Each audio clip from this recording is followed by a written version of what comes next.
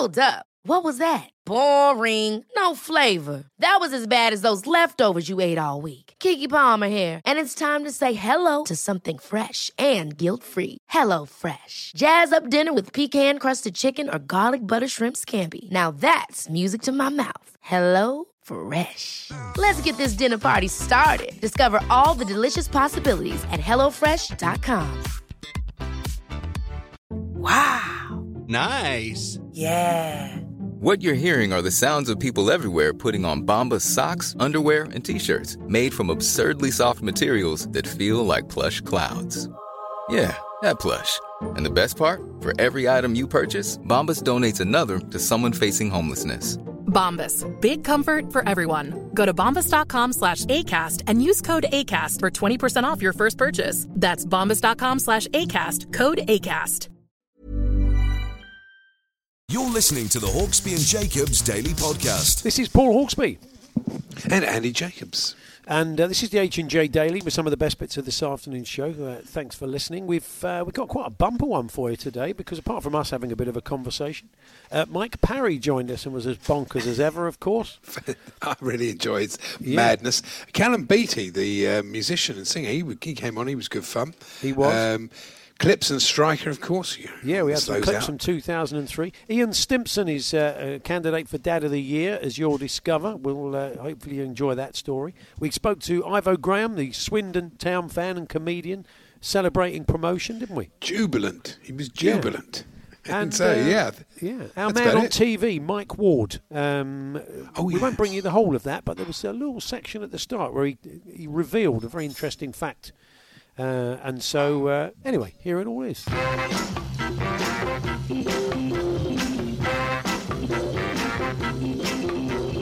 Good afternoon, everyone. Good afternoon, Andy. Good afternoon, Paul, and congratulations to Ilie Nastase. He got hitched again yesterday. He's now been married 5 times, but of course he's got to make this one work, as there's no tie break in the 5th. Oh, beautiful. That's beautiful. Tennis. As an old mate of mine used to say, he must love the taste of marzipan. Yeah, absolutely true. And did you see that story in The Sun today about a crisp packet from when England hosted Euro 96 as washed up on a beach? Yeah. It's thought that the walk, but it's got nothing to do with Euro 96. It's just a crisp packet that was found. It was from the West Country. There were no games played down in the West Country. It's got absolutely nothing to do with Euro 96. It's a bag of crisps from 1996, of course, publicised by Gary Lineker, who didn't play at Euro 96. No.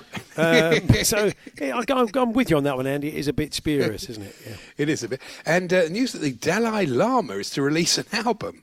Apparently, it's his it's his tribute to Broadway musicals. Hello, Dolly. It's called. Is it?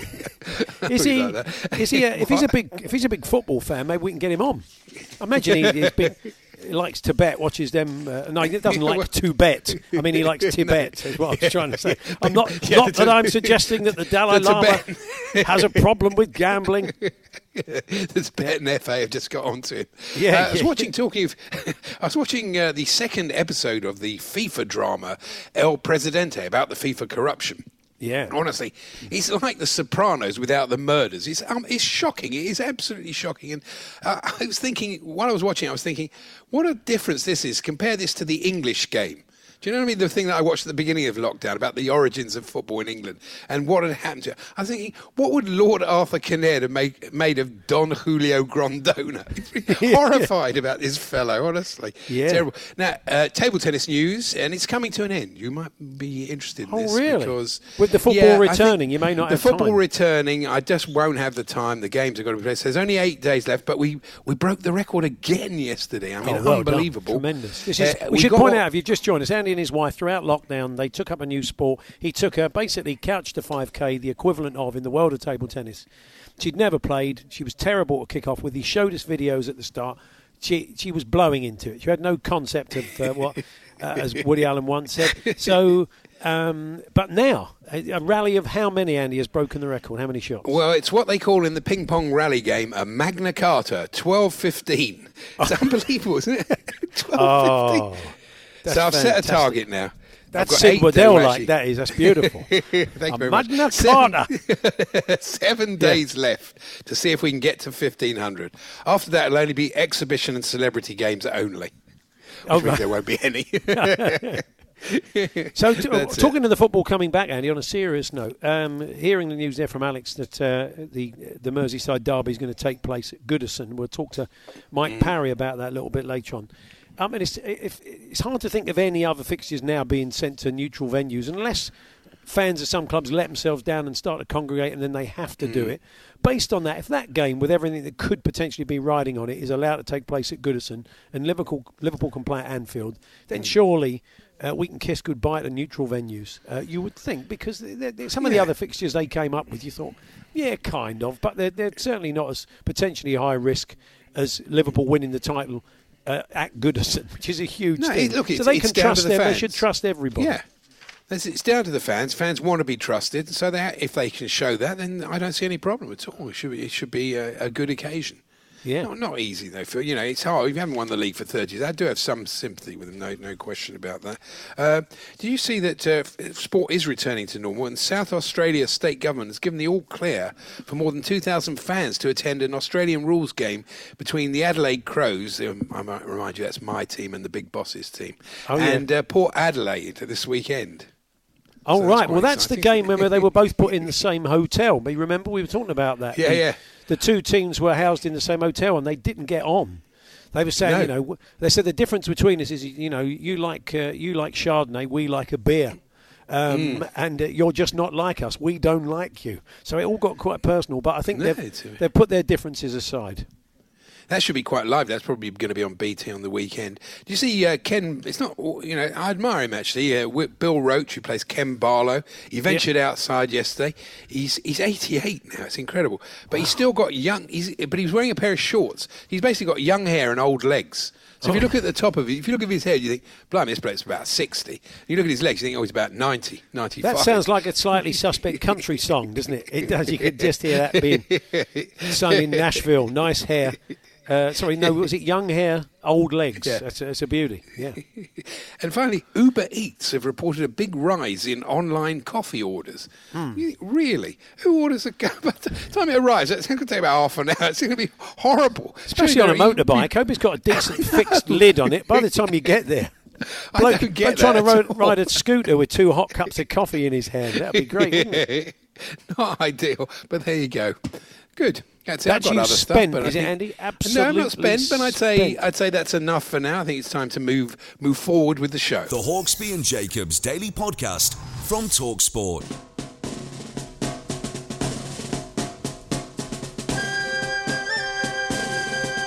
Hawksbee and Jacobs here on TalkSport. If you just joined us, you may not know that the Merseyside derby has been cleared to be held at Goodison Park. So it's rather timely that we should chat to Evertonian, friend of the show. We've been keeping an eye on him in lockdown, Mr. Mike Parry. Good afternoon, Mike. Good afternoon, guys. Thanks very much indeed. And you're absolutely right. This is a very, very timely conversation I'm going to have, because I've had it in my head now, the plan that I've got for the fans to be able to get involved in the Merseyside derby. It could lead to Liverpool winning their first Premiership title in 30 years. I have no angst about that whatsoever. I have no angst about them doing that at Goodison Park. But to get the fans involved, I've got this fantastic plan, guys, and it's called the Merseyside Spider, OK? Right, yeah. Yes. Now, the Merseyside Spider means this. If you look at Goodison Park, like a lot of football grounds built in that era, 150 years ago and whatever, there are lots of little terrace streets around the ground. 2.5 sides of Goodison is surrounded by these wonderful terrace streets, with these beautiful terraced houses which 2 and 3 generations of families have lived in. If you let the fans walk around a 6-mile route of terrace streets around Goodison Park, each 2 metres apart, each carrying their club flag, each listening to the commentary on their phones in their ears because it's being broadcast on TalkSport, you could involve thousands of fans on the day in the participation of the game without any risk to anybody. and without breaching any, social distancing rules. There's literally dozens and dozens of terrace streets around Goodison, and you could have the Merseyside snake or the Merseyside spider going on for 6 or 7 miles throughout the 90 minutes of the game. Right. Okay. Well, it's a thing. I'm not sure the police would think, because there could be a bit of a tendency to, in the big moment, whether Everton win and stop Liverpool doing it or Liverpool do it, is not to all suddenly congregate on the ground.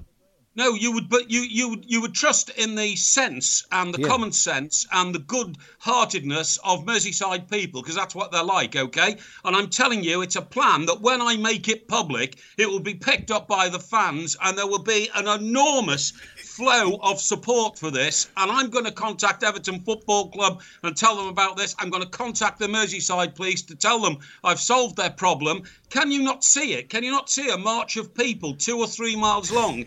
And it would all be one way. You go up one street, turn left at the top, down the next street, turn right, up the next. You see what I mean?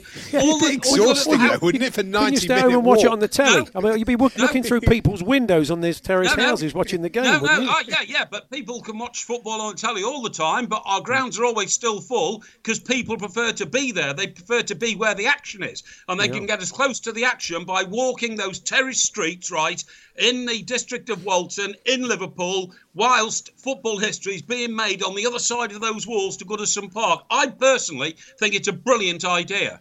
Okay, Mike. Well, we'll see what sort of feedback you get from the club. Now, I thought you'd like this story. This is a fairly recent story. University researchers. It's a joint study from Reading University and Ohio State.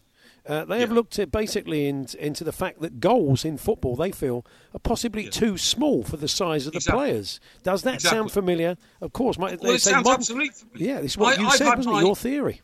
Yeah, my Raise the Bar campaign now has been going on for 2 or 3 years. I've had acknowledgement from Gordon Taylor at the Football Association. I've had acknowledgement from that great bright referee, the guy who used to be a housemaster at Harrow, David Ellery. David Ellery, He's acknowledged it. I'm rather disappointed with Henry Winter, who is a very long-lasting pal and a regular correspondent on your show, because I sent Henry all the plans for this. I sent him the diagrams. I sent him the technical measurements of how big the goal would be later. And for some unknown reason, Henry hasn't written, voluminously about it in the Times, which I find very odd. I think Henry might have missed the trick there, because if somebody else, some other universities now getting onto it, it doesn't blame me. Wasn't it just a few weeks ago, fellas, that some European goalkeeper on the continent actually commented about the fact that the goals are too small, necking my idea? Yeah, quite possibly. It's true, though. I mean, if your original logic was right. If you look at goalkeepers in the late 50s, people like Eddie Hopkinson and even Ron Springer, people, they weren't big, these keepers. They're not like Peter Cech or Courtois, or 6'7", those types. Big, was he? Gordon Banks was just about 6 foot. Ron Spring, as you quite rightly say, a great legendary Everton goalkeeper, Gordon West, wasn't even 6 feet tall. And what's happened is, because of nutrition and because of the fact that we all live better over the last 20 or 30 years, goalkeepers now are average height of about 6'4". Some of them, as we know, are 6'6" or 6'7". It's ludicrous that a goalkeeper can stand on his tiptoes these days, and with a little hop, he can nut the crossbar. That's not what the crossbar was made for. The crossbar was made to finally cut off the space of air above the goalkeeper where the ball could go in. So, I mean, it used to be the crossbar used to be made of string. It wasn't there as a finite sort of position. It was there to indicate that that's a goal and that's not a goal. And it needs to be raised by at least 6 inches. And I'll go blue in the face talking about it until it's done. Would you like to go back to the days of the string crossbar, Mike? You think that would work? I would.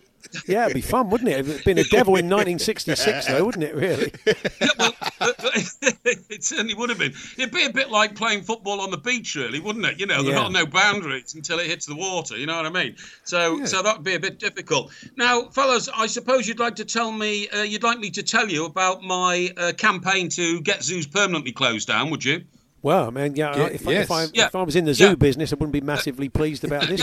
Well, Yeah, but as you know, fellas, I come from Chester, right? And Chester has got one of the biggest zoos in this country. And I think it's something like the second or third most popular tourist attraction in this country. And I went to Chester Zoo, which is in a district of Chester called Upton, when I was a kid. And, it was great looking at all the baboons and, the elephants and all that kind of stuff. Yeah. But then as I've grown up and I've realised that actually zoos are animal prisons, I've turned against them massively. And I think they should all be closed down, because it's hideous in this day and age to think that we can take animals and incarcerate them in tiny little compounds and think that they won't suffer huge mental damage. And I'm quite serious about this, fellas. I think zoos are an absolute atrocity. And people say, they do lots of work, for conservation. Well, you don't need to conserve animals to keep them in prison. I mean, for instance, do you guys wake up every day and say, my God, I don't know, I've missed the dodo? Because the dodo is an Australian bird. Funny enough, I do. Okay? Mike, I went to a zoo in Buenos Aires once, and it was boiling hot day, and they had a polar bear, and I was struck with the same thing. This is disgusting. You can't give up. And then eventually they closed, the city council closed the zoo down. I think primarily because of this polar bear, which you could possibly keep in 90-degree heat. I'm playing devil's advocate here. Zoos would argue that they do lots of good work around conservation and education. We don't want to conserve animals that can't survive in the wild. Darwin was right. It's survival of the fittest, and that's the way the world was made, that if you can't survive in your natural environment, you don't survive. But they don't lock them up in prisons for the rest of their life. Now, I saw a correspondent on TV. That's another medium, not as good as radio, of course, fellas, but we watch it occasionally. And this lady was standing in a viewing platform overlooking the giraffe enclosure at Chester Zoo. Okay. And I thought the size of a giraffe and the size of the enclosure over which she was standing was nothing more than hideous cruelty. And the one problem we've got is if we do close all the zoos down, we could return a lot of the animals to the wild. We could actually take the animals to much better sort of areas to live in, like the Kruger National Park in South Africa. But I'm afraid we'd have to kill all the giraffes, because you can't transport a giraffe because of its size. You simply can't in this country. Because we have bridges over roads and railways, you can't transport a giraffe. A giraffe can't lie down, and it can't stand up straight and bow its neck to get under bridges. I mean, it could, How do they get there in the first place? That's why giraffes don't have Uber accounts. Well, How do they get... they must be able to be transported. Who wants to transport it? I mean, it's not Mike. It's conversation. It's an interesting theory. No. All giraffes are second or third generation in zoos in this country. Yeah. So actually what they did is they got a few baby giraffes like 50, 60 years ago, right? And then they brought them here and they've been breeding. But you can't transport a giraffe. How would you get a giraffe, for instance, around the M25, eh? It'd lose its head the first time. That's a good question. Look, Mike, it's never been asked before on Talk Sport. Just very, very quickly, we've only got a few seconds left, but it's the anniversary of the first ever Oxford-Cambridge boat race, isn't it, Mike? That's right. Are you a fan of that sport? 1829. Well, listen, I'm not against it. I'm not against the elitism of Oxford and Cambridge. I think they're fine institutions. But what I would say is this, it's been going on for so long, whichever boat is in the lead after the first 6 strokes always wins. You've never seen one of the boats overtake the other in the boat race. So what I'm saying is, let's include 16 of the top universities, rowing universities in this country, and let's have a group of 16, a draw, 8 ties, 4 ties, 2 ties, and then the final on the River Thames on boat race day. But it shouldn't always be Oxford and Cambridge. It should be the best rowing crew. Fantastic, Mike. We covered some ground there. We'll catch up with you soon. All the best. Thank you for joining us. Okay, guys. There we are, Mike Parry. Everybody, if I Mum quite and like Dad to see are the taking you to the giraffes zoo have next their Monday, team. have a great time. Charlie the cabbie said he picked up a giraffe 3 o'clock in the morning. But wouldn't go south of the river at that time of night, of course. And the boat race is the world's worst spectator sport, because it passes right past my front door practically, and I go and watch it every year, and it's pointless.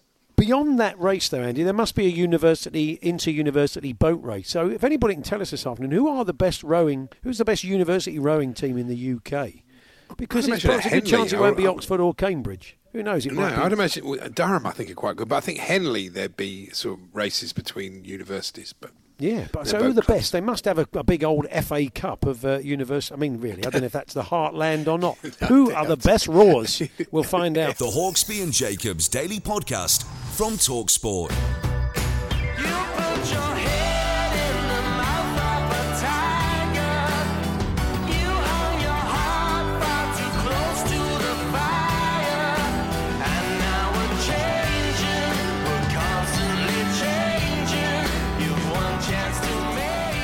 Hawksbee and Jacobs here on TalkSport with Paddy Power, and that is Callum Beattie from his new album, People Like Us. That's the first track, Mouth of a Tiger. And Callum popped in the sauce in the studio last year. Of course, we're in a very different world now, so that can't happen again. But we're very pleased to say he can join us remotely. Good afternoon, Callum. How you doing? All right? Yeah, we're good, thank you. Thanks. Yeah, it seems like a lifetime away that we sat less than 2 metres away from you in the TalkSport studios. I know. We should have been social distancing. Yeah, well, even then, even when we didn't need to. We were all right then. It was a good couple of years ago. It was fine.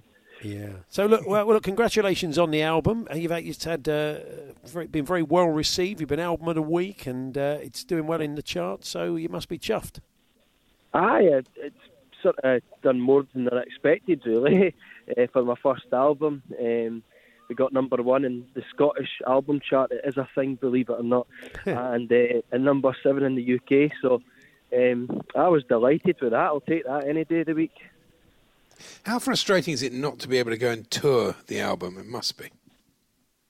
Yeah, I mean, look, it's not ideal, but there's bigger things in the world right now than me playing a gig, and and my day will come again, so that, I can't complain too much. And I think it's actually quite nice to go back to basics again and getting, sitting in my bedroom and write songs. I've moved in with my old man, so it's nice to go back to that sort of stage of sort of normality. So, yeah, I think it's got its good points as well. So it's not. I'm trying to be positive about it. Yeah, that's good. We've spoken to creative people during the sort of lockdown period, and some have said that they've been able to concentrate on their music and write. I think Noel Gallagher was on the station a little while ago. Said he's found it quite difficult to focus. I mean, I suppose it's different for everybody.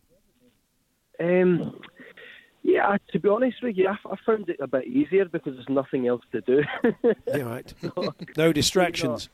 Yeah, I've basically got my guitar jammed at the side of my bed, and I sleep at weird hours now because obviously I don't need to get up for anything. So, I was sitting playing the guitar till about 5:30 in the morning this morning, and just coming up with different ideas and stuff. So I actually quite enjoy the creative process at the minute.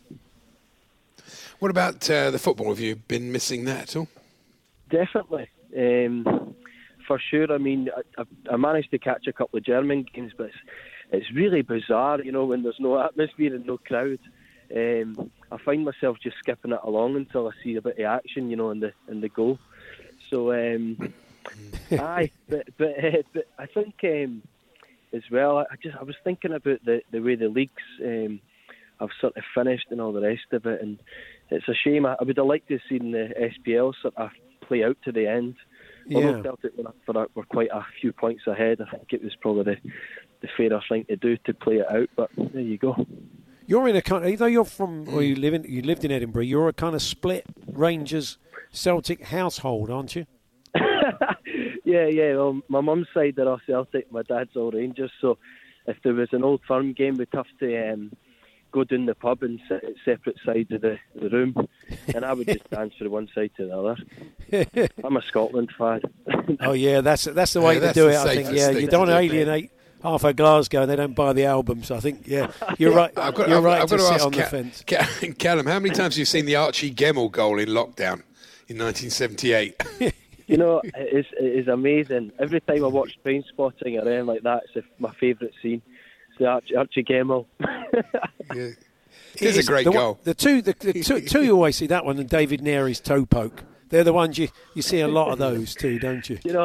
When I played football, right, our team was so bad, they put the good players in defence so we didn't lose any goals.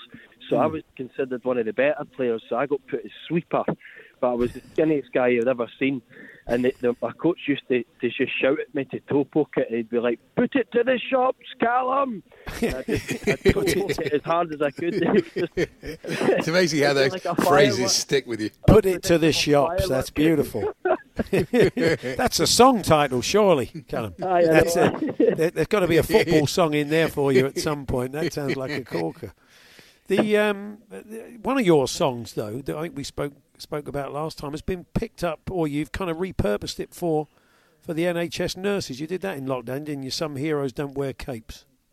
Yeah, well, NHS, they were looking for songs with the word the heroes and different stuff, and I already had a song called "Some Heroes Don't Wear Capes," so I just changed the words to fit it to, rather than about my dad bringing me up and him being the hero in the story, about the NHS and not all superheroes wear capes, basically, and it seems to have done really well, and it's so I think we gave it to the NHS to sort of help them, and I think it was the right thing to do. Absolutely, yeah. Callum, I was just checking out your Instagram here, and there's a photo of you with what I can only describe as the world's largest cigar. It's actually a cigar. It's unbelievable. Where'd you get that from? Yeah, I found it in my dad's cupboard. Like, Dad, I was scared to ask what it was. I said, Dad, what is it? It's a cigar, son. I was like, oh, okay. So what is it, like rolling? I'm trying to get an idea. Is it rolling pin sized? What is it? It's just the world's largest Cuban cigar or something. Yeah, like about that big. I'm showing Paul on. So what, you're about 18 inches long. An 18-inch Blackpool Rock. That's what it's sensational. Is it smokable? I mean, is it a prop, or is it? I mean, have you tried it? It was smokable. I mean, you'd be there for a decade till it finished. You would be. You could keep coming back to it. You wouldn't do it in one sitting. You could go blind. Your story is an interesting one. We touched on it last time, but you took a big chance in life, didn't you? There's often stories like this, but you just up sticks and moved to Berlin for a while, didn't you? Why there? Did you have any link to the city or what? Well, I sort of, you know what? I just would do anything to get my music heard, So I used to push trolleys in Tesco, and I'd use the high-vis jacket to sneak into festivals and hand out my demos. So I'd done that at like Tea in the Park, and I jumped on stage with R.E.M. and anything just mental, just to try and get my music heard. And then, so I'd do that, and that led me to eventually living in London and trying to find a manager and all the rest of it. And it wasn't working out. And then my girlfriend, we split up, and we were gone out since we were childhood sort of sweethearts. And so I thought, right, I'm just going to go somewhere where nobody knows me, I don't know anybody else, and start afresh. And I thought, well, David Bowie did it. So I moved to Berlin, took a bag of clothes and a guitar, and stayed in a hostel for 2 months, and then eventually moved in with 2 Buddhists. And that was the only place I could find to live. And they didn't drink, so I had to sneak out for pints at 2 a.m. when we were in their bed and come back. But you did gigs and stuff, and started to write with people, so it was a good move for you.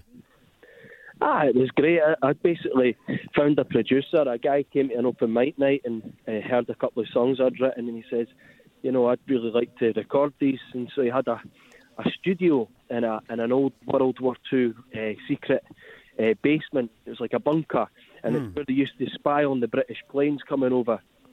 So that's where we recorded some of the records. Wow. Fascinating place.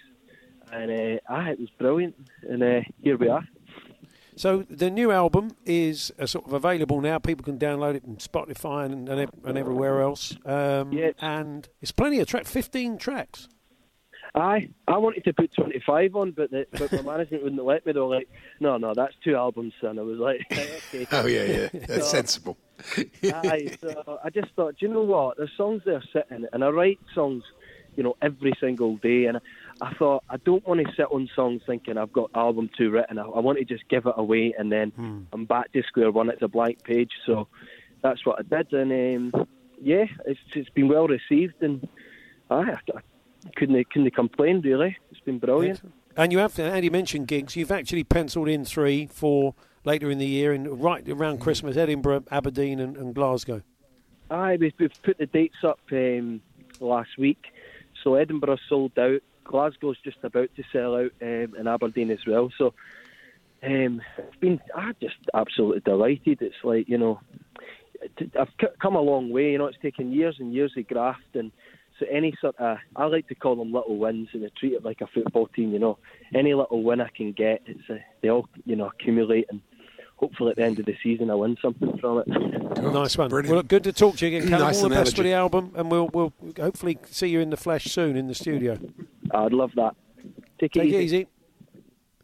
There we are. There's Callum Beattie there, singer-songwriter. His new album, People Like Us, is out now. And say 15 tracks, good value. The Hawksbee and Jacobs Daily Podcast from TalkSport.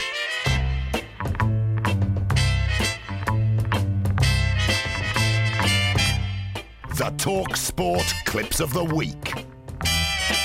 Yes, that old dusty box of mini discs that turned up Thank at goodness. TalkSport, still paying out here in Yes. lockdown. We'll bring you a fresh batch of Clips of the Week on Friday, but we've got a few more of these old ones, 2003. And again, we've not heard these. We've just been given intros to them, but we've not heard these since then. So, Andy, would you like to kick us off?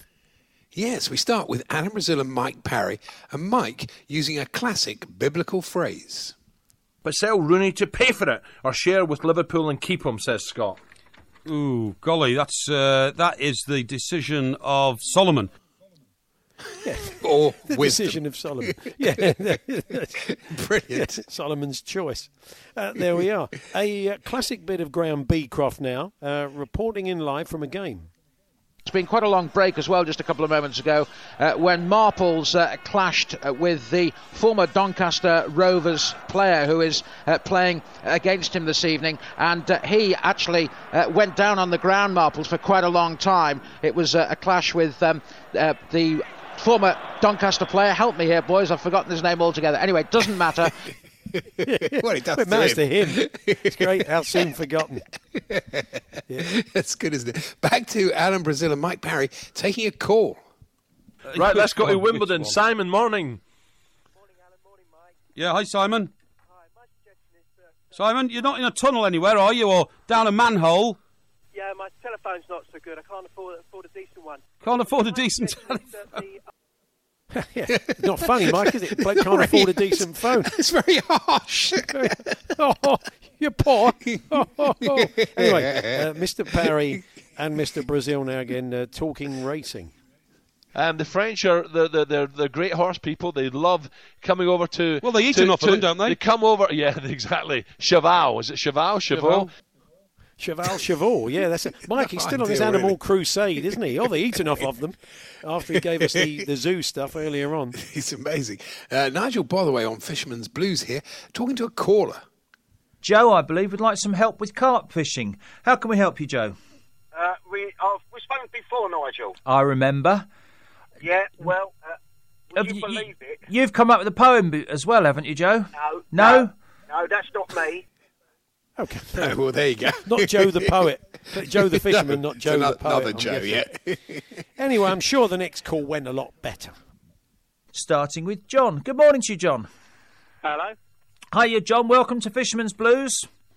Is that Joe, is it? No, it's Nigel. Nigel, sorry. That's all right, no problem. Joe was our last caller. Yeah, he's off writing a poem. yeah, he's just going to try his hand at poetry.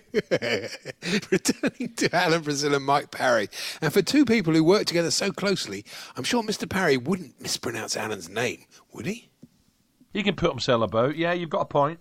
Yeah. Yeah, I like Alan Brill's expression there. Who's Alan Brill? Alan Brill. Sounds like a You always lower thought he league was manager. brilliant. We're here from manager Alan Brill. Sticking with Alan, taking a call on an early example of one of Andy's favourite types of clips. Let's go to North London. Derek. Hi, Derek. Morning. Hello, Derek. Hello, Alan. Hello, Mike. There's three people, three Say hello to presenters. himself. Three people. It's isn't it? odd that But because Alan the sounds famous about 12, doesn't he? He Like does, Doogie he Howser. does.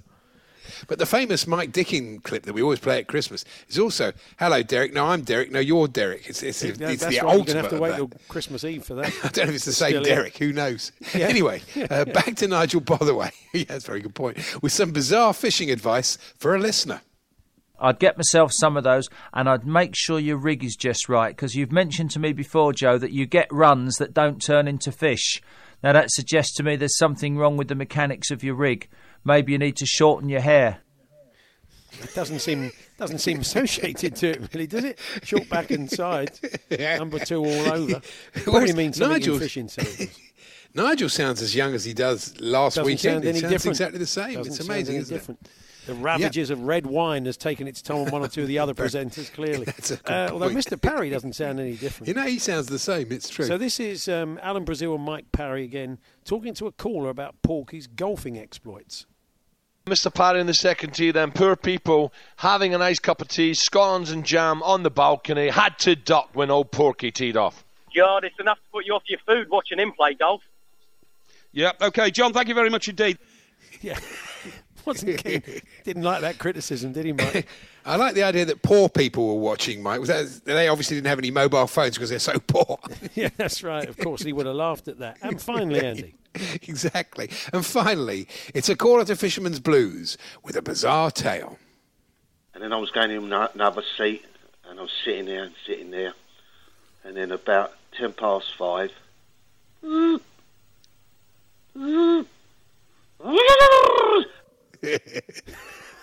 What's going on there? What happened at 5:10? I dread to think. He's also the same bloke that's in a famous clip where the bloke sort of blows a raspberry by mistake. Do you know that clip? I don't know if it's him or not, Andy. I don't know. It was all all a long time ago. Anyway, there we are. Time ago. There's some clips from 2003 as lockdown. Well, we're kind of coming out of it, of course, and the football returning. But in the meantime, we'll raid that old box of mini discs and hopefully keep bringing you a few old clips from that sort of era. But anyway, let's squeeze in Steve Bruce's murder mystery striker. We rejoin it where we did yesterday. The Leathersford town manager, Steve Barnes, is attempting to hitchhike his way home after escaping a couple of armed hitmen who were out to kill him. And, of course, to get away from him, he had to swim the length of a reservoir and has been standing there in the buff. And now no one, for some reason, will pick up a bedraggled, semi-naked Premier League Championship manager. The previous day, I'd reached the paranoid conclusion that the police were keeping tabs on me. So where were they now, when I really needed them? No sooner had that thought entered my mind than another vehicle came over the brow of the hill and into sight. It was a police car. I smiled happily. This time, I was truly pleased to see the boys in blue. In fact, it was a male constable driving and a female officer. The woman got out quickly and without questions or ado pushed me into the back seat. Soon we were moving in the direction of Leathersford. Doing a bit of hiking, are we? The driver said cruelly. Does it look like it? I asked. It's a hosing down for you, the woman said. Forget about gentleness in the opposite sex. She was a copper first and a woman second. Just take a look at me, I said. Looks like you've had a rough time, the woman replied, but more in sarcasm than in sympathy. Are you both blind? I said. These bruises, the skin lacerated from my hands. I was snatched. Snatched? The woman asked. Bloody kidnapped. In front of my own house, I said. The driver had been observing me through his rearview mirror. Suddenly the light dawned. He pulled the car over to the left, and he turned in his seat. It's Steve, isn't it? It bloody well is, I said. I'm thirsty, worn out, in pain, and to cap it all, a tough game to prepare for. Fulton, on Friday, he said. Yes, and I need a bloody good striker, I retorted. That was the truth of it. I needed a striker for the important game. Fulton are also title contenders. We are lying third in the First Division, just behind the two leaders. There are 10, possibly a dozen sides capable of winning promotion to the Premier League. It's still very open. We can't afford to slack. Every game is a needle match. There we are. And lovely use of the word ado in isolation. You often say without further ado, but Steve quite likes it just on its own, without ado. Questions or ado, he says. Beautifully done. I think we're going to have to get Dance to do a PG version. I'm not happy about that. Well, three swear words in there. It would be nice if sort of Tarantino got hold of Striker, wouldn't it?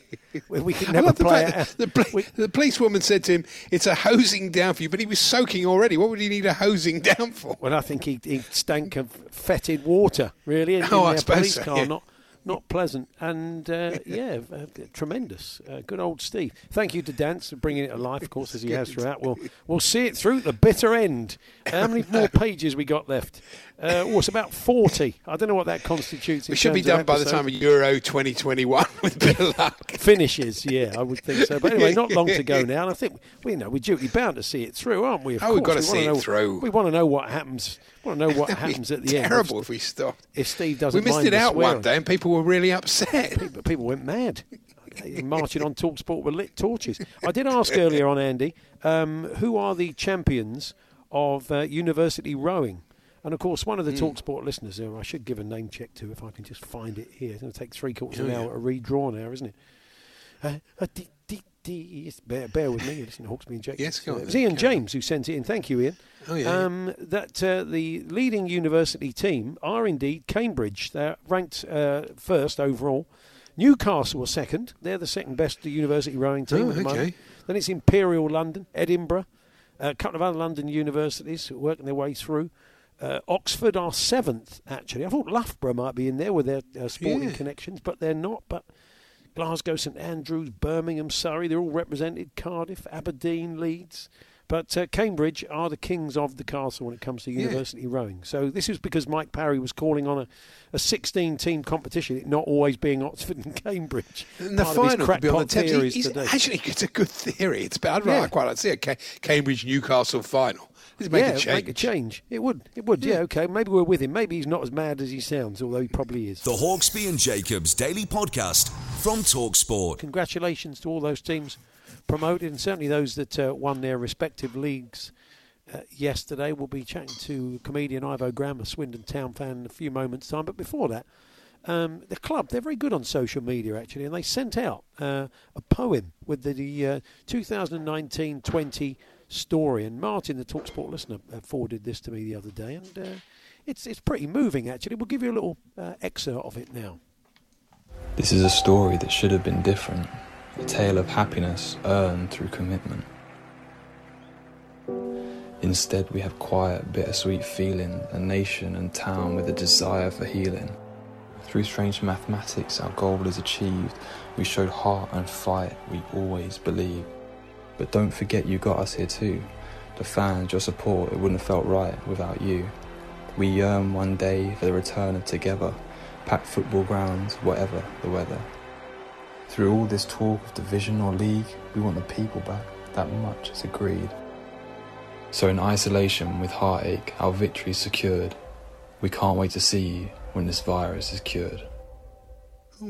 Beautifully done. And over some lovely footage of the team in action. And we always talk Swindon with our next guest, comedian Ivo Graham. Good afternoon, Ivo. Good afternoon, Paul. Hello. You sound very happy. Did you celebrate? Did you crack open the champagne last night? Yes, a few Wiltshire ales were enjoyed to celebrate our points per game triumph. What a lovely triumph it's been. Thank you for having me on. You know, we don't have to talk about Swindon, but it does feel entirely appropriate. It certainly does. I mean, how do you feel about it? It's a very good season. Yeah, I mean, it has been. But how do you feel about the nature of it? I mean, it's not what anybody really would have wanted, but are you feeling a bit conflicted? It's exactly how I saw it going, actually. I put a bet on it at the start of the season. Season over in March, champions by points per game in June. I got very good odds. I'm a very wealthy man. Oh, okay. I've just got a little bit of breaking news has come in, which I'll bring you away from the world of football. We hear that Eddie Hearn said Anthony Joshua has reached the agreement with Tyson Fury on a 2-fight deal. What about that? We'll that's exciting. They're not going to fight in Swindon, are they? They may be fighting at Swindon. I don't know, but wow, that's a lovely little patch of green in the middle of the Magic Roundabout, which would be the ideal, I'd say. That is something to look forward to, though, you know, because I think people have wanted. You're always sceptical these big fights are going to get made. So yeah, more on Drive on that story. That's very exciting news. Joshua versus Tyson. Is he going to be in Eddie's back garden? But it probably will be the way things are going. Yeah. So honestly, back to Sweden. Back to Swindon. Back to Sweden. Back to Swindon. Yeah. This has completely thrown you, this breaking news, hasn't it? It has slightly. Yeah, it has slightly. So, the tension in the studio is palpable from this. Edinburgh cannot let League One and League Two clubs enjoy their glory for a day. He's had to ruin for it. a second. It's because we're not talking about Leyton Orient, who was 17th. He's getting upset. Yeah. Do you feel any sympathy for? I mean, it could be Macclesfield. The Macclesfield players are not very happy with the way things are going. But Stevenage or Macclesfield, still, you have any sympathy for Stevenage at the other at the other end of the table? Should I say? Yes. I mean, it's not the drop anyone wants to make into the conference because you fear it's the sort of drop you'll never come back from. And in these circumstances, it's certainly not ideal. And they've given us a bit of a heart. I'm trying to remember. I think it was Stevenage we beat in the last minute at the County Ground, which was one of the big games that sort of kick-started our season, and Owen Doyle's superb scoring run. But anyway, this is about them, not us. I mean, I don't know.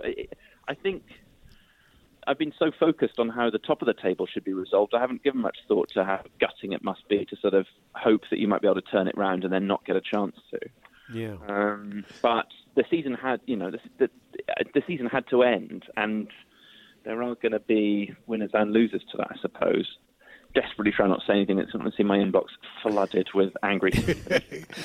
Don't worry, you can't avoid it if you're talking about football. Now, it's a different scale to Liverpool, but obviously the Swindon fans would love to celebrate this at some point. I see the boss, Richie Wellens, has said they'll wait to celebrate in front of the fans however long it takes. But I presume people in Swindon have been pretty restrained and haven't sort of taken to the streets and celebrated.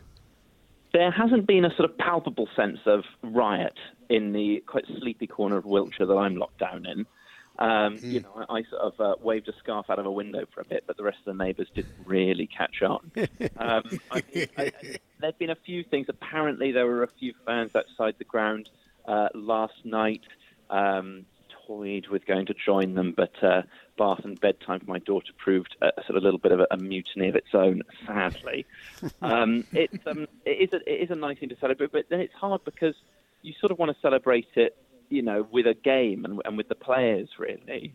It would be lovely to meet up with, 1,000 or whatever Swindon fans and sort of jump up and down, but it would be nice if there was actually an event that could centre around. And there's talk, apparently, that there might be some sort of exhibition match of this championship-winning team against the 2012 champions that Paolo Di Canio led to glory.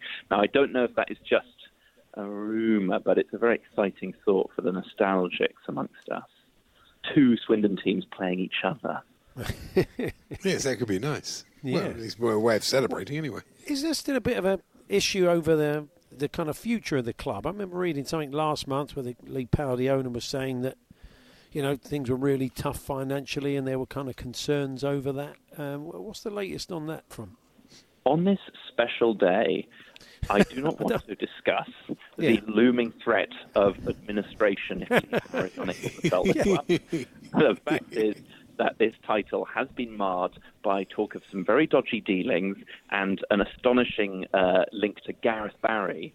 But yes, this is not the day to be talking about Gareth Barry, and it's not the day to be talking about Anthony Joshua. The point is, in October and March, we were very good on the pitch, and we racked up enough points to win the title, even though we came second. It is a sullied achievement, but an achievement nonetheless. Yeah, indeed. Confidence in Lee Power. I love the way that you said watching Swindon clinch the title with a 5-0 home win in 2012 was great, but I always hope to see us win League Two in the proper way, and then you go on to describe it. That's very good of you, Andy. A tweet I was so pleased with, I retweeted it yesterday. Anybody missed it? It's good. Yeah. So, we last time we spoke a little while ago, you've been doing some sort of online gigs and keeping busy and stuff. How's things at the moment? It's a similar sort of thing. There are, the industry is sort of trying to find whatever way it can to do any sort of comedy work. So there are gigs online. I did one on a Zoom call last week, which felt very weird, but it's as good as one can hope for in one's own bedroom. There's going to be some gigs at sort of like drive-in comedy gigs over the summer. I don't really know how that's going to work. Obviously, the audience will be sat in their cars.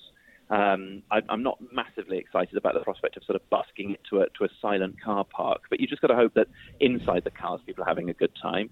And then, all gigs until the end of the year are probably going to get cancelled, and we just have to hope that next year things can start coming back. It's a scary time for the industry, but then it's a scary time for quite a lot of industries, isn't it? So it would be a bit like the Gong Show, wouldn't it? Be like you could be sort of horned off, you could be hooted off. If it's going well, hopefully you'll hear laughter from inside the car if they keep their windows open. But if it's not going well, you'll get, that's the problem, I suppose. What an absolutely fantastic car horn that was that you were able to produce. I liked it. I was a clown at one point. Fantastic. Well, Ivo, congratulations once again on Swindon's fine promotion, and we will catch up with you soon. All the best. Thank you very much, guys. Now go and focus on that boxing news. I will do, yes. There's Ivo Graham there. So, in case you missed that 5 minutes ago, we should just let people know that Tyson Fury and Anthony Joshua and Eddie Hearn says a deal has been done, 2-fight deal. So that's going to happen, which is very exciting. And Frank Warren was on, I think he was on Breakfast with Jim last week, and he was talking about step-aside money. We've discussed this as well. Yeah. And it must have happened, mustn't it? Because Wilder was there and there were other people. Well, I take it we're going to hear from Eddie on Drive, so we'll find out what the timeline is. But you see, boxing returned to Vegas. We spoke to Gareth A. Davis from the Fine Boxing Show here on TalkSport about it last week. And MGM Grand, Bob Arum put a bill on at the MGM Grand last night, an empty MGM Grand, which must have been very, very weird. The players still did the ring walks. I don't know if they bothered with the music. Really? But, I mean, there were fights on there. But as we were saying to Gareth, people that did witness it were saying, is that more visceral? Apparently, I think one of the fights was stopped by a body shot. You can only imagine the noise the guy who took that body shot made. And when you see boxing, as I said, when you hear boxing... You see it live, sure. Yeah. It feels... It's more troubling often than it is when you see it on TV where the kind of cheers of the crowd cover out the noise of the boxer. The going, sound, Yeah, good. Sound of leather on face. Yeah. The Hawksbee and Jacobs Daily Podcast from TalkSport.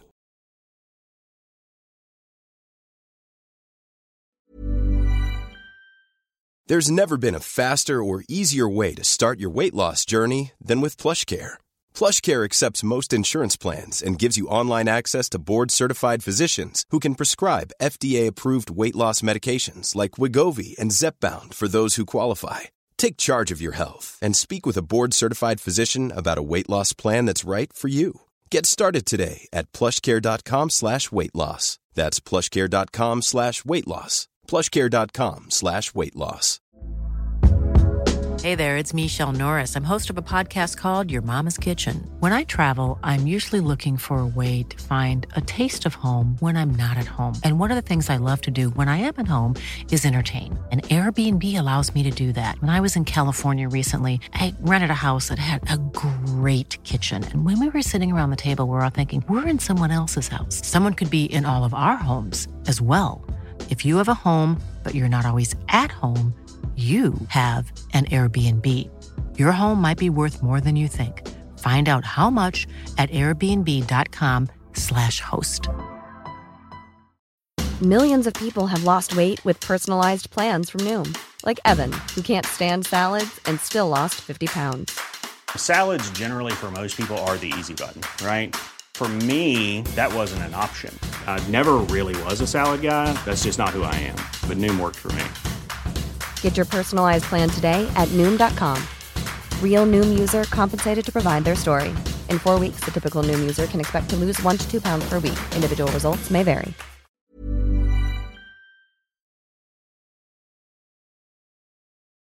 The Hawksbee and Jacobs Daily Podcast from TalkSport.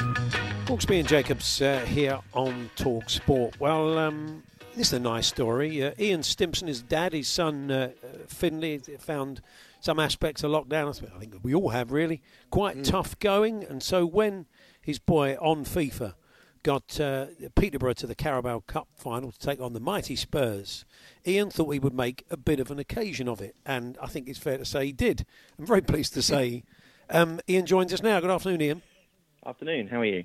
Yeah, we're good, thank you. Good, thanks. So I've kind of basically summed it up, but you went to town on the day, didn't you? You gave Finley the full experience.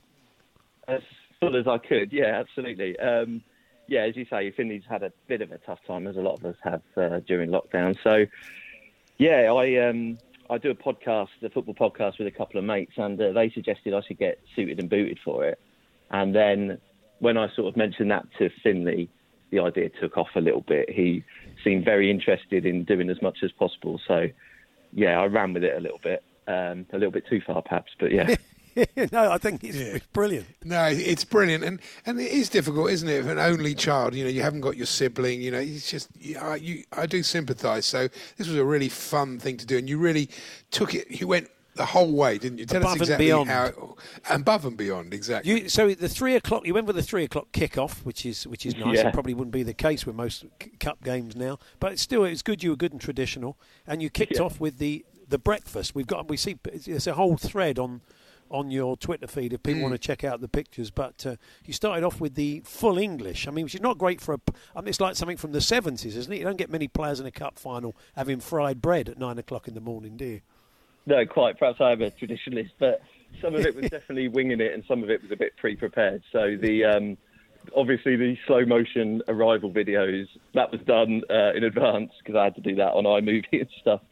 So we pre-prepared that, but then a lot of the stuff like picture of breakfast and obviously the trophy list I did quite quickly because he'd won. So I bought some birthday candle firework things, but I only had a pack of 3. Right. So I had 2 that I'd blue tacked to the banister, and we tested one of them, and then I said to Finley, we've only got one shot at this, mate, because I've only got 2 of these candles. So I was piling the pressure onto him, even though this was supposed to be fun. But he took direction well. He was good. The arrival of the team celebrating bus. Brilliantly. Yeah, we did like the arrival of the team bus. Actually, we've got a little clip from the arrival of it. It's your estate car, of course. But here we are. This was Finley getting out the team coach, inverted commas, before the big match at Wembley. And now the man at the moment, he's very much hoping to put Peterborough on the map for something other than low-cost labour and daytime drinking. He looks incredibly focused there. We'll bring you his progress after the break. There we are, so giving you a flavour of what was going on. And then you had him hoovering the living room pre-match, which, again, I don't think you're going to find many of the posh players having to do on Cup final day. But I think, that's a nice idea, I think. Perhaps not, but as you say, I was going the traditional route, so I thought I'd get into... Yeah. It was just a way to get into decent jobs, really. He was in full kit and he was willing to do whatever it seemed, so I was just getting his hoover up, yeah. You gave it the full Sky Sports experience. I was going to say the pictures, but I think this is a bit wishful thinking for Peterborough fans because you had Finley and 2 other Peterborough players, but as you didn't have any Sky Sports style graphics for Peterborough, you put Pedro and Eden Hazard there, which I think the chance of them linking up at London Road is pretty remote, I would think. Yeah, perhaps. I had just sort of got a team in blue, really. That was the only thinking behind that one. And our own Max Rushton got involved. Obviously, he's a Cambridge fan, so he's not going to be too well disposed towards Peterborough. What was his objections? Well, his objection, I think, is mainly with me. I used to be his sound man on Soccer AM back in the day. Oh. So his anti-Peterborough agenda with me goes back quite a while. So that's brilliant. Yeah, well, I've got to be honest. Out of that, definitely. Having said this was a lovely idea, I'm not massively impressed with the fact that Spurs got beaten quite soundly in the final. I enjoyed the game. Yeah, I'm sure you did. Yeah, I was watching all the goals going in. But was it 3-0, wasn't it? 3-0 gubbing? No, 2-1 in the end. 2-0, okay. Well, at least we fought back. 2-1, yeah. Typical Spurs. Yeah. Yeah, and that was about 50% of the tweets I was getting, actually, was like, Spurs can't even beat a child in a final. Yeah. Stuff like that. Still can't win a trophy. A lot of that. Yeah, exactly. The trophy shot with the 2 fireworks on the stairs is very inventive. It's very good. I like the fact that Finlay scored in the final. Yeah, very nice. Yeah, that's been his main thing actually. Every couple of hours, I've just been getting him asking how many people have watched the goal now. How many people watch it's more impressive in the numbers than anything, yeah. And Peterborough United themselves reached out, didn't they? Said they were rooting for him, which was very nice. Yeah, it was amazing. We had the chairman, although his Twitter bio now calls himself El Presidente rather than chairman. But Really? we had Dara. Yeah, he's apparently resigned, but I'm not sure how much we can trust that Twitter. I Twitter don't bio. think so. Yeah. So, but Dara retweeted a couple of the Posh players, and they've said Finley can come and meet some of the players once all the virus stuff is done with. So yeah, I mean that was amazing. We had match of the day tweet as well. I mean, it all just went a bit crazy, really. Fantastic. That's great. We should, at Ian Stimpson, people should go and check it out on Twitter and you can look at all the pictures. It's a lot of fun. Say, Dad of the Year country this year, and very, very, very well done. With your sort of professional hat on, I'm just interested to know what you think as a sound man who knows and has kind of worked in TV and football and stuff. I mean, they may be turning to people like you to kind of sweeten the sound of Premier League football when it returns. What do you make of that whole idea? Because it will need someone who can kind of choreograph it from an audio point of view, someone who knows their football. So I think it can be effective when football returns. That because you can have an option to listen to it like that or to listen to a kind of clean feed. Yeah, it's going to be an interesting challenge, really. I mean, you're going to have to be sort of potentially watching the game maybe a bit closer than you usually would to sort of have a goal cheer or offside boos or something. I don't know. It's it's going to be a different type of mixing to the stuff I used to do, definitely. I've always wanted to ask actually a sound person, because when you're watching a game live and there's a crowd in a normal game pre-lockdown, you'll hear a chant start up and you can clearly hear the swearing. You can clearly hear what I'm not going to do one, but you can clearly hear what it is. And then by the time the chants come, somehow it's all sort of, it's like someone's mixing. It's all gone a bit sort of woolly. You can't quite hear the words clearly. Does that happen? Is there somebody actually doing that? It's actively being mixed, with the various mics around the pitch. So, if you know a particular side of the pitch is chanting something they shouldn't be, I imagine that the other side of the pitch might suddenly go up a bit in level to try and balance it out. Okay. Yeah.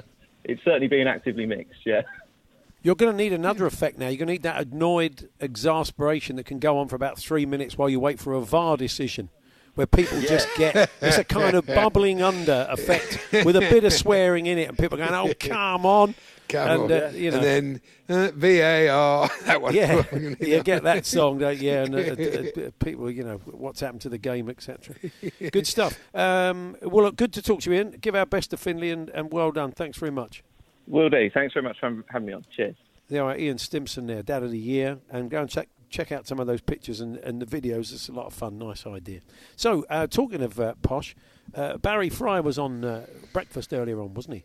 And understandably, with Peterborough missing out and on the playoffs because of the way that the points system was decided. Very harsh. He was not massively happy, old Bazza. This is what he had to say. If we got up to the Championship, we was going to make him the best paid player in Peterborough United's history. He wants to play in the Championship or the Premiership. But we can't stand in his way now because we give it our word, that if we didn't get up, we'd sell him. Now, the positive is, we had 12 clubs in for him, and since then I've also had some clubs abroad in.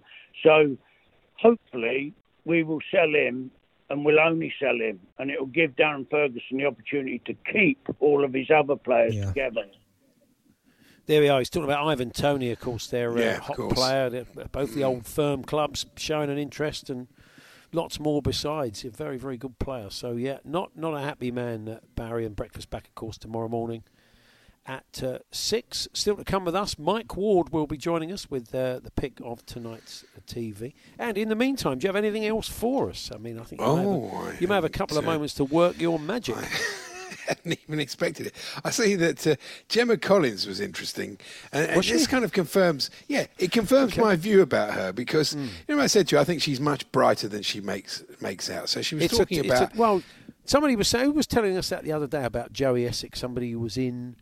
SAS Who Dares. It's a bit of a turn, isn't it? It's kind I think it's a bit of a turn. It suits them. The pair of them probably, it's like backstage at University Challenge when they get together, but they're just not letting on. We're all being played.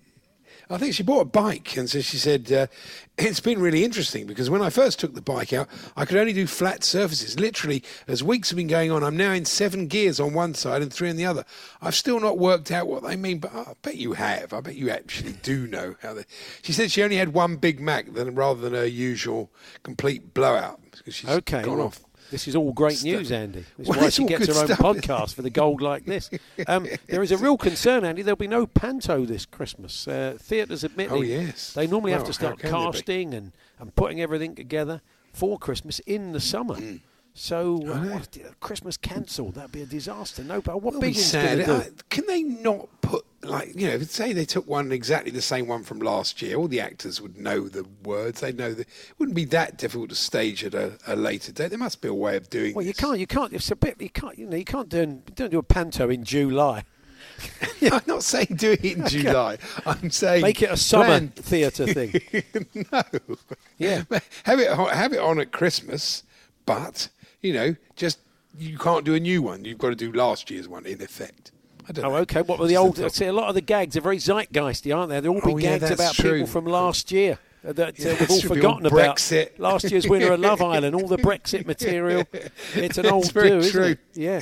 Maybe all you've got to do is have just 2 kids in the theatre. One's, oh yes he is. One's, oh no he isn't. Or you can have a few kids. Somebody's behind you. Somebody does the booing. So they've all got a job. All got a job to keep it going. That could be good. Let's why hope not? it doesn't come to that Christmas without panto. That's not great, isn't it? The Hawksbee and Jacobs Daily Podcast from TalkSport. Time to look ahead tonight on TV, and the company's always of Brighton supporting Mike Ward. Good afternoon, Mike. Afternoon, guys. And we start with your club because gave them a mention yesterday because they've gone down the cardboard cutout route of the Amex, so the fans can be represented. And you've kindly sent us your uploaded picture. You paid your 20 quid to be, some of it, I think quite a lot of it going to charity, apart from the production cost, which is a nice touch. And you're going to be at the Amex, aren't you? I am going to, as close as can possibly be in two-dimensional form, going to be at the Amex. Yeah, my wife took the photo this afternoon. I put on my old skint top from nearly 20 years ago. Still fits. You'd be impressed. You have to then you upload it, and you have to fit it into a shape, a fixed shape that looks.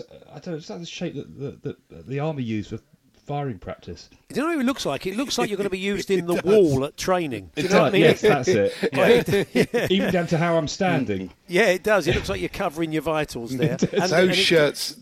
Those shirts from 1990s, they were quite baggy. They were quite baggy. They needed forgiving. to be. Yeah, and we're doing programs as well, physical programs as well as digital ones for all the last 5 remaining home games. So that's fantastic. Your hair didn't quite fit in the top. The COVID quiff didn't get in, did it? I have got a COVID quiff. I couldn't decide whether to lower it a bit and get more of the quiff in, and that would have got some of the gut out as well. So it would have worked both ways. Too late now. The Hawksbee and Jacobs Daily Podcast from TalkSport. There we are. That was this afternoon's show. We're back tomorrow. Robert Bathurst from Cold Feet and Toast is among our guests. And who else we got for you? Simon Day will be popping up as well. Excellent. I want one of those cardboard cutouts at Chelsea. I think that's a really fun idea. Hopefully our clubs will start to get their acting gear and we can have our own cardboard cutouts at our respective grounds.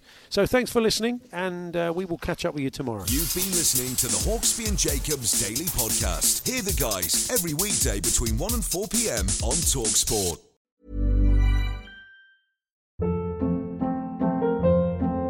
Hold up. What was that? Boring. No flavor. That was as bad as those leftovers you ate all week. Keke Palmer here, and it's time to say hello to something fresh and guilt-free. Hello Fresh. Jazz up dinner with pecan-crusted chicken or garlic butter shrimp scampi. Now that's music to my mouth. Hello Fresh. Let's get this dinner party started. Discover all the delicious possibilities at HelloFresh.com.